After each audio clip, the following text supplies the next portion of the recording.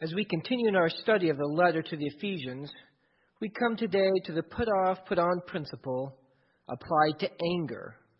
It's funny sometimes what comes to a person's mind. Do you remember that old TV show, The Incredible Hulk?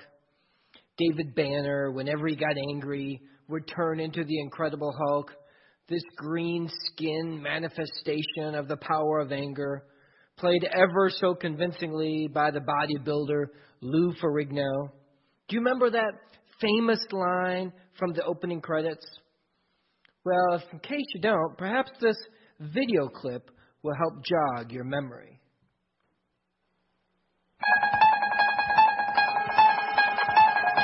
Dr. David Banner, physician, scientist, searching for a way to tap into the hidden strengths that all humans have.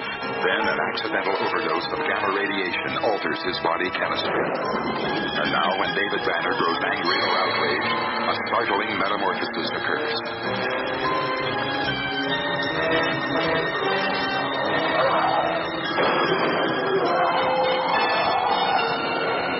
The creature is driven by rage and pursued by an investigative reporter. Mr. McGee, don't make me angry.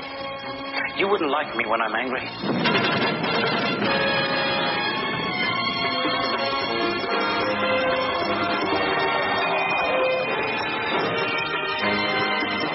The creature is wanted for a murder he didn't commit.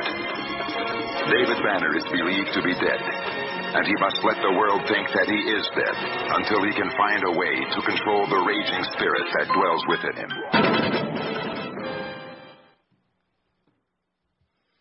Now that was good television. Wink, wink. You got to hate it when you accidentally get too much gamma radiation. Don't you think in the whole history of television, no one had as bad hair as the Incredible Hulk? Well, what was that famous line from the opening credits? Do you remember that line there? It said, "Don't make me angry. You wouldn't like me when I'm angry." Have you ever been around someone where you felt that way? Unfortunately, way too many of us have. They had such a short fuse that they blew up into over-the-top anger over the smallest things. When we think of anger, we often think of this type of anger. So the small percentage of people that have this type of anger, they have an anger problem. But since I don't get angry like that, since I don't turn into the Incredible Hulk when I get angry, I don't have an anger problem. Oh, sometimes we explode with anger, but nothing really bad. I'm better than most. I don't really have an anger problem. As a matter of fact, as long as everyone is doing exactly what we want, when we want it, and how we want it, we hardly ever get angry at all. But is anger only blow-up anger? Is anger only explosive? Or could it be smoldering and slow burning? Could it manifest itself in criticism and cynicism? Could it be in our everyday lives of irritation? Could it also be in those little moments of our lives? Does it happen in the car when someone doesn't make the turn and you have to sit through another light? Does it happen at home when your child forgets again for the umpteenth time to pick up after themselves? Does it happen at work when your boss stops in to check in on you and points out an area to improve while ignoring all the good hard work and sacrifice that you've done? Does it happen with your spouse when it seems like they've taken you for granted? Does it happen when our slow burn of anger becomes resentment and bitterness? What does anger look like? It has many forms and many variations and in varying intensities. Today's message is not for those that just have incredible Hulk-like anger. Today's message is for you in the way you express the anger in your life. Yes, the reality is that each one of us, everyone in this room this morning, has a struggle with anger. The reason anger is such a significant topic is that it lives within us. From the mundane, everyday disappointments to the blow-up, over-the-top rage. And with every hue in between, anger lives within us. Anger is real for each one of us. If you think that you don't have a problem with anger because you never explode in anger in some dramatic way, then you need to think again. The problem is that we all live with anger. Just as we all live with love or fear or worry.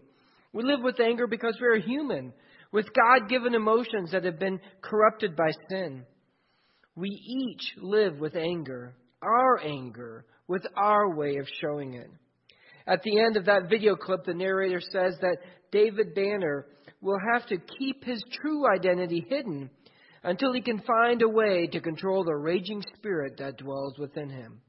Well, today, I pray that we will do the exact opposite of that. We will let our true identity, our real self out, and interact with the Holy Spirit, allowing Him to comfort, challenge, and change us, so that through Him we will be able to find His way to control our anger that dwells within us. Well, please open your Bibles with me to Ephesians chapter 4.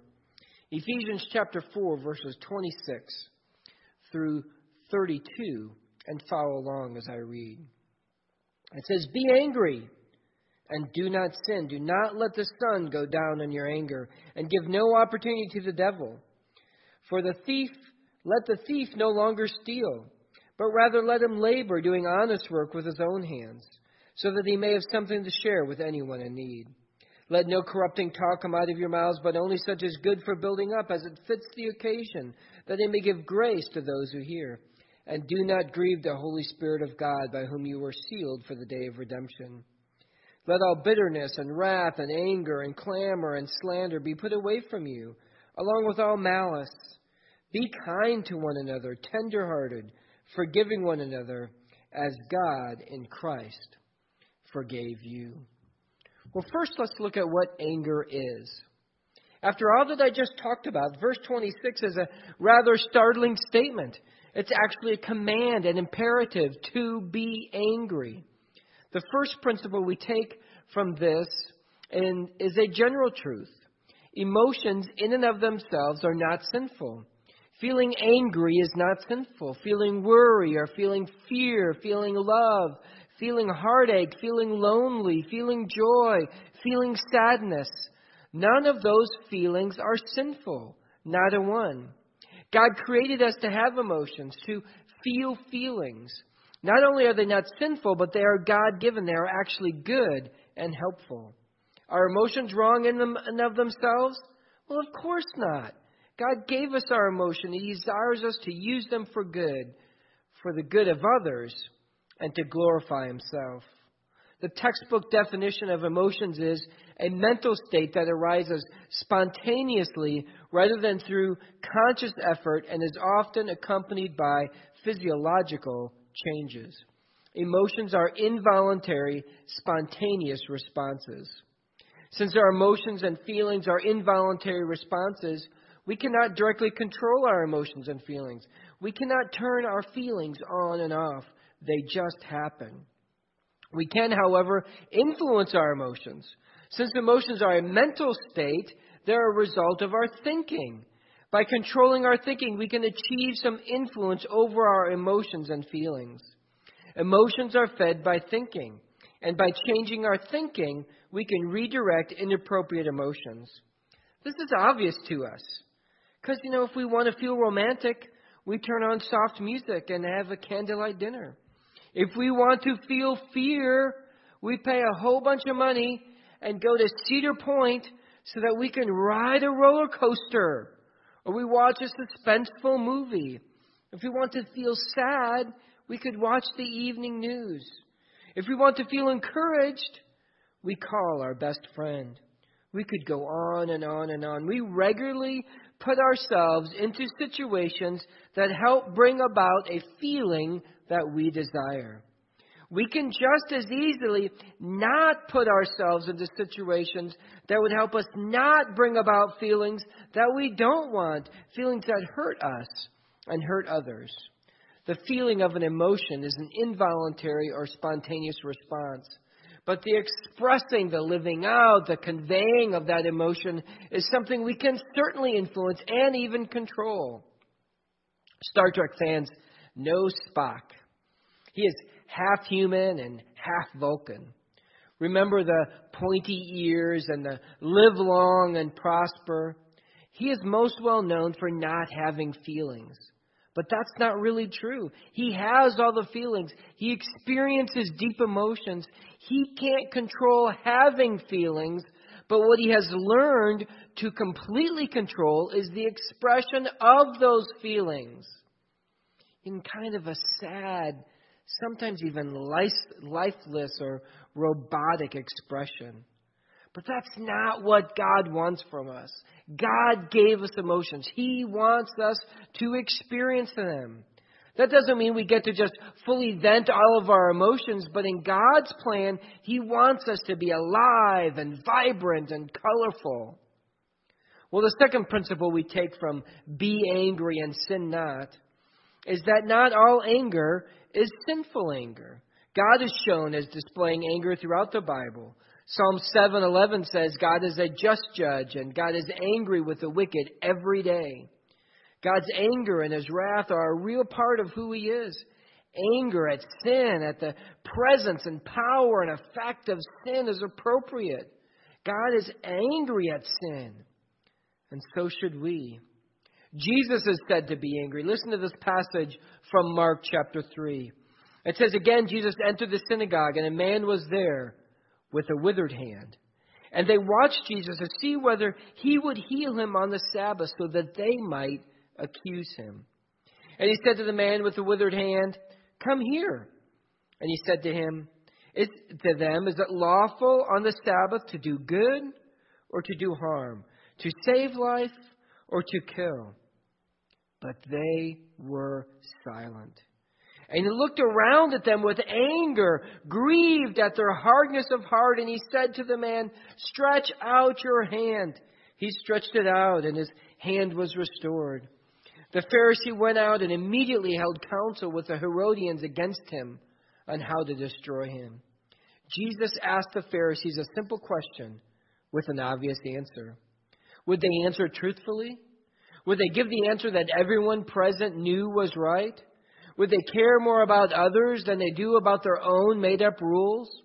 No. They were silent. They knew what the right answer was, and yet they refused to say it. They knew what God wanted them to do, and they refused to admit it. They would rather let the man stay a cripple than change their false teaching. And that made Jesus angry. He was angry at their refusal to do what was so obviously the right thing to do, the godly thing to do, even the biblical thing to do. Jesus was grieved at the hardness of their heart toward God, toward God's word, and towards God's people. It was right and godly for Jesus to be angry. A good definition of anger is that anger is a God-given emotion that produces energy intended to help us respond biblically.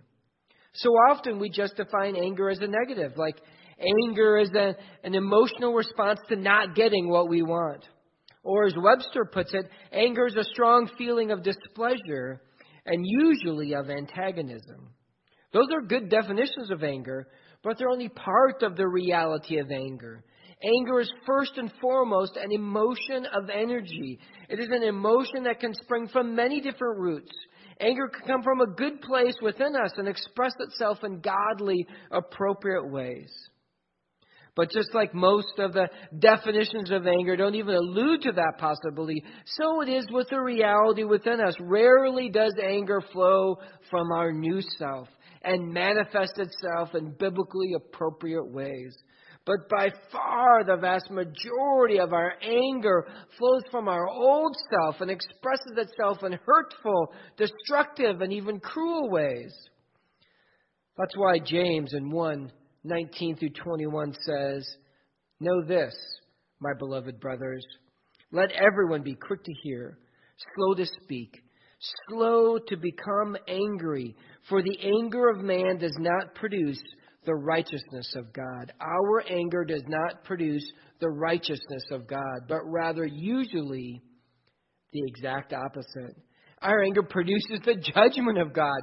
It produces wrong, not righteousness. It produces harm, not healing. It produces discouragement, not hope. It produces distance, not closeness.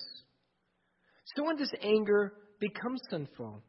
Anger becomes sinful when it's motivated by our selfishness. James 4, 1 through 3 so powerfully says, "What causes quarrels and what causes fights among you? Is it not this, that your passions are at war within you? You desire and you do not have, so you murder. You covet and cannot obtain, so you fight and quarrel. You do not have because you do not ask. You ask and do not receive because you ask wrongly to spend it on your passions." What a great question James asks. What causes quarrels? What causes fights among you? And then James answers that question with another question. Is it not this? Isn't it the people you live with? You know, when we get angry, isn't that what we most often say? The stupid lady with all the coupons at the checkout counter made me angry. That crazy driver over there made me angry. My wife made me angry. My boss, my children made me angry. Listen closely, folks. None of that is true. Nobody in our lives makes us angry.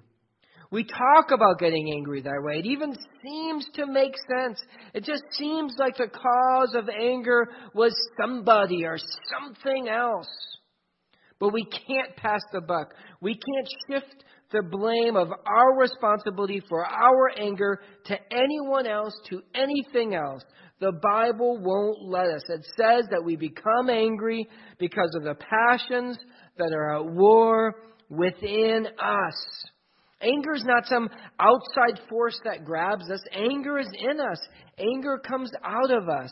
We desire and we do not get what we want, so we act out. We covet and yet don't obtain, so we get angry. We seek our pleasure, and when it doesn't happen, we lash out. When we get angry, we tend to look the wrong way. We look at someone else like it was their fault. If you ever want to understand your anger, you have to look at you. You have to look inside of you. You have to look at your heart. Galatians 5, 19-20 says the works of the flesh are evident. And included in that long list is fits of anger. Sinful anger comes from our flesh. It comes from our old self. Anger is not caused by what is outside of us. The occasion of anger may arise because of something happening to us. But the color and the expression and the intensity and the nature of your anger is always controlled by what's going on inside of you. What comes out of us was already inside of us. Jesus says, out of the abundance of the heart, one's mouth speaks. We tend to express our anger in two main ways. We blow up. When we blow up, we freely express our anger. When we feel angry, we just instantly let it out. We don't take time to question the consequences. We don't take time to evaluate the effect of our angry response. The focus of our anger is solely on expressing the way we feel, regardless of anyone else. We feel angry, and we have the right to express it. Proverbs 14:17 says, "A man of quick temper acts foolishly." Proverbs 19:19 says, "A man of great wrath will pay the penalty. For if you deliver him, you will only have to do it again." Proverbs 15:1 says, "A soft answer turns away wrath, but a harsh word stirs up anger." When our anger is stirred, there are no soft words coming out of our mouths, only harsh words. That's a characteristic of blow-up anger. Another way we express our anger is to clam up. We hold it inside. We have the same feelings, even the same intensity of feelings, but we hold them in.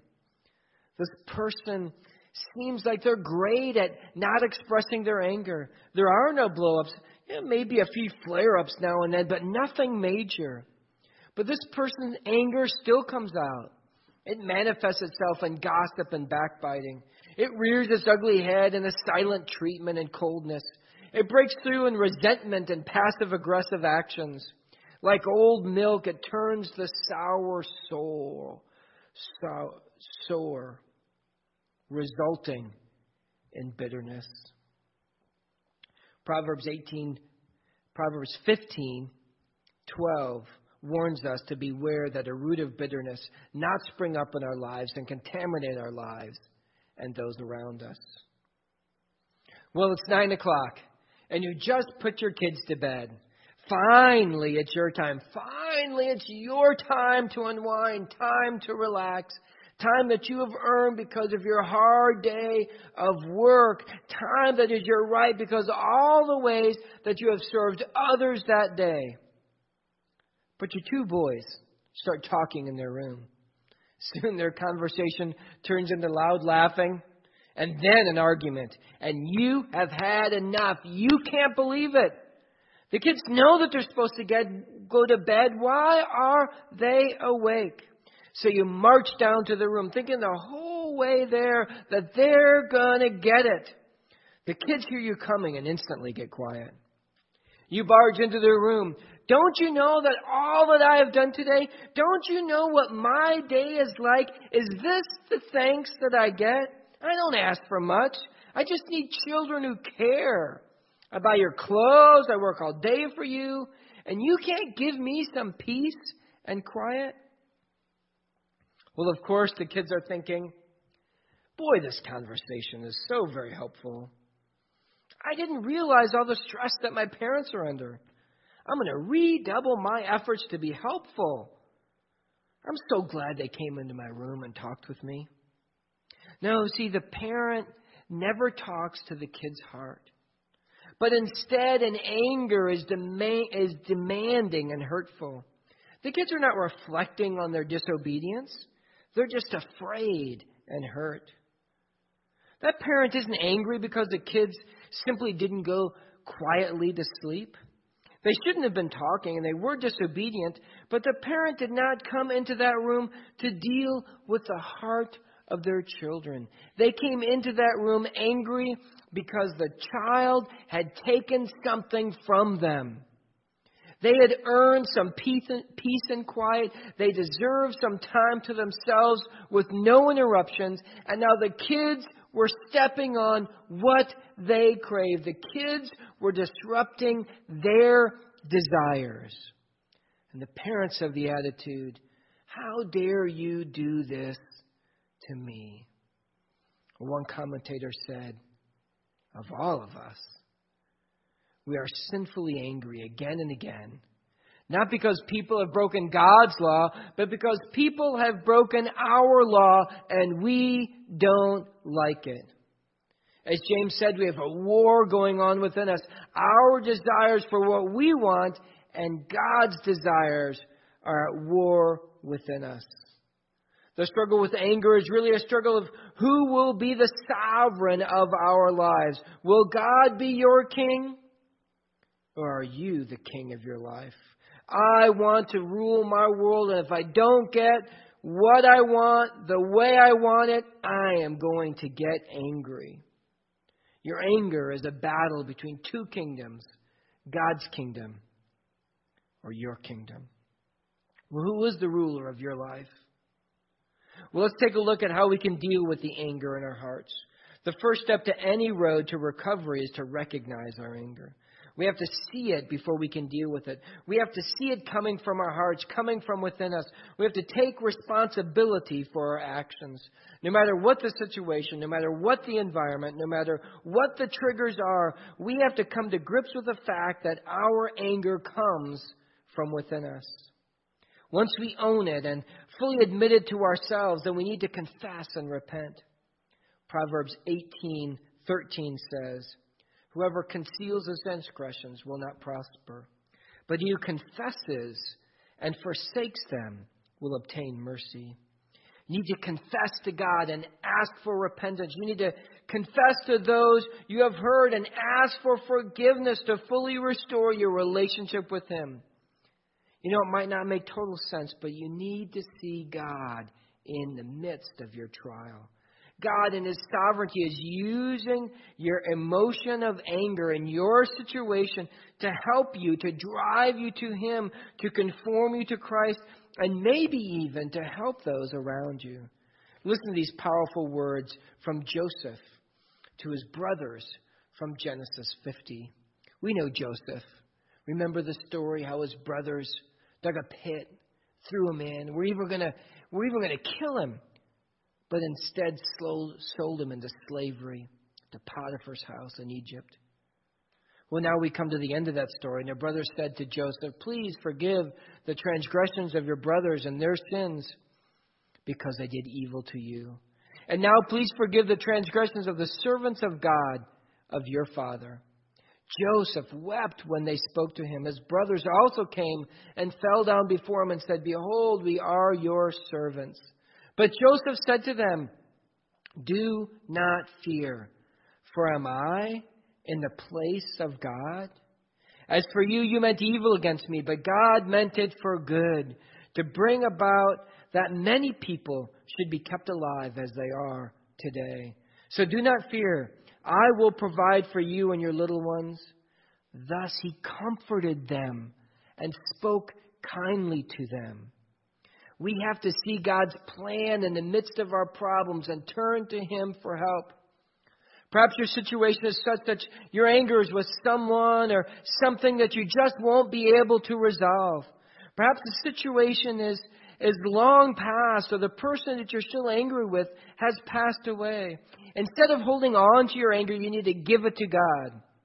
Joseph had long forgiven his brothers, even before they were reconciled, because he had dealt with his anger with God. He knew that it was God's responsibility to deal with his brothers. He was not in the place of God. He gave his anger to God, and he let God take care of the consequences.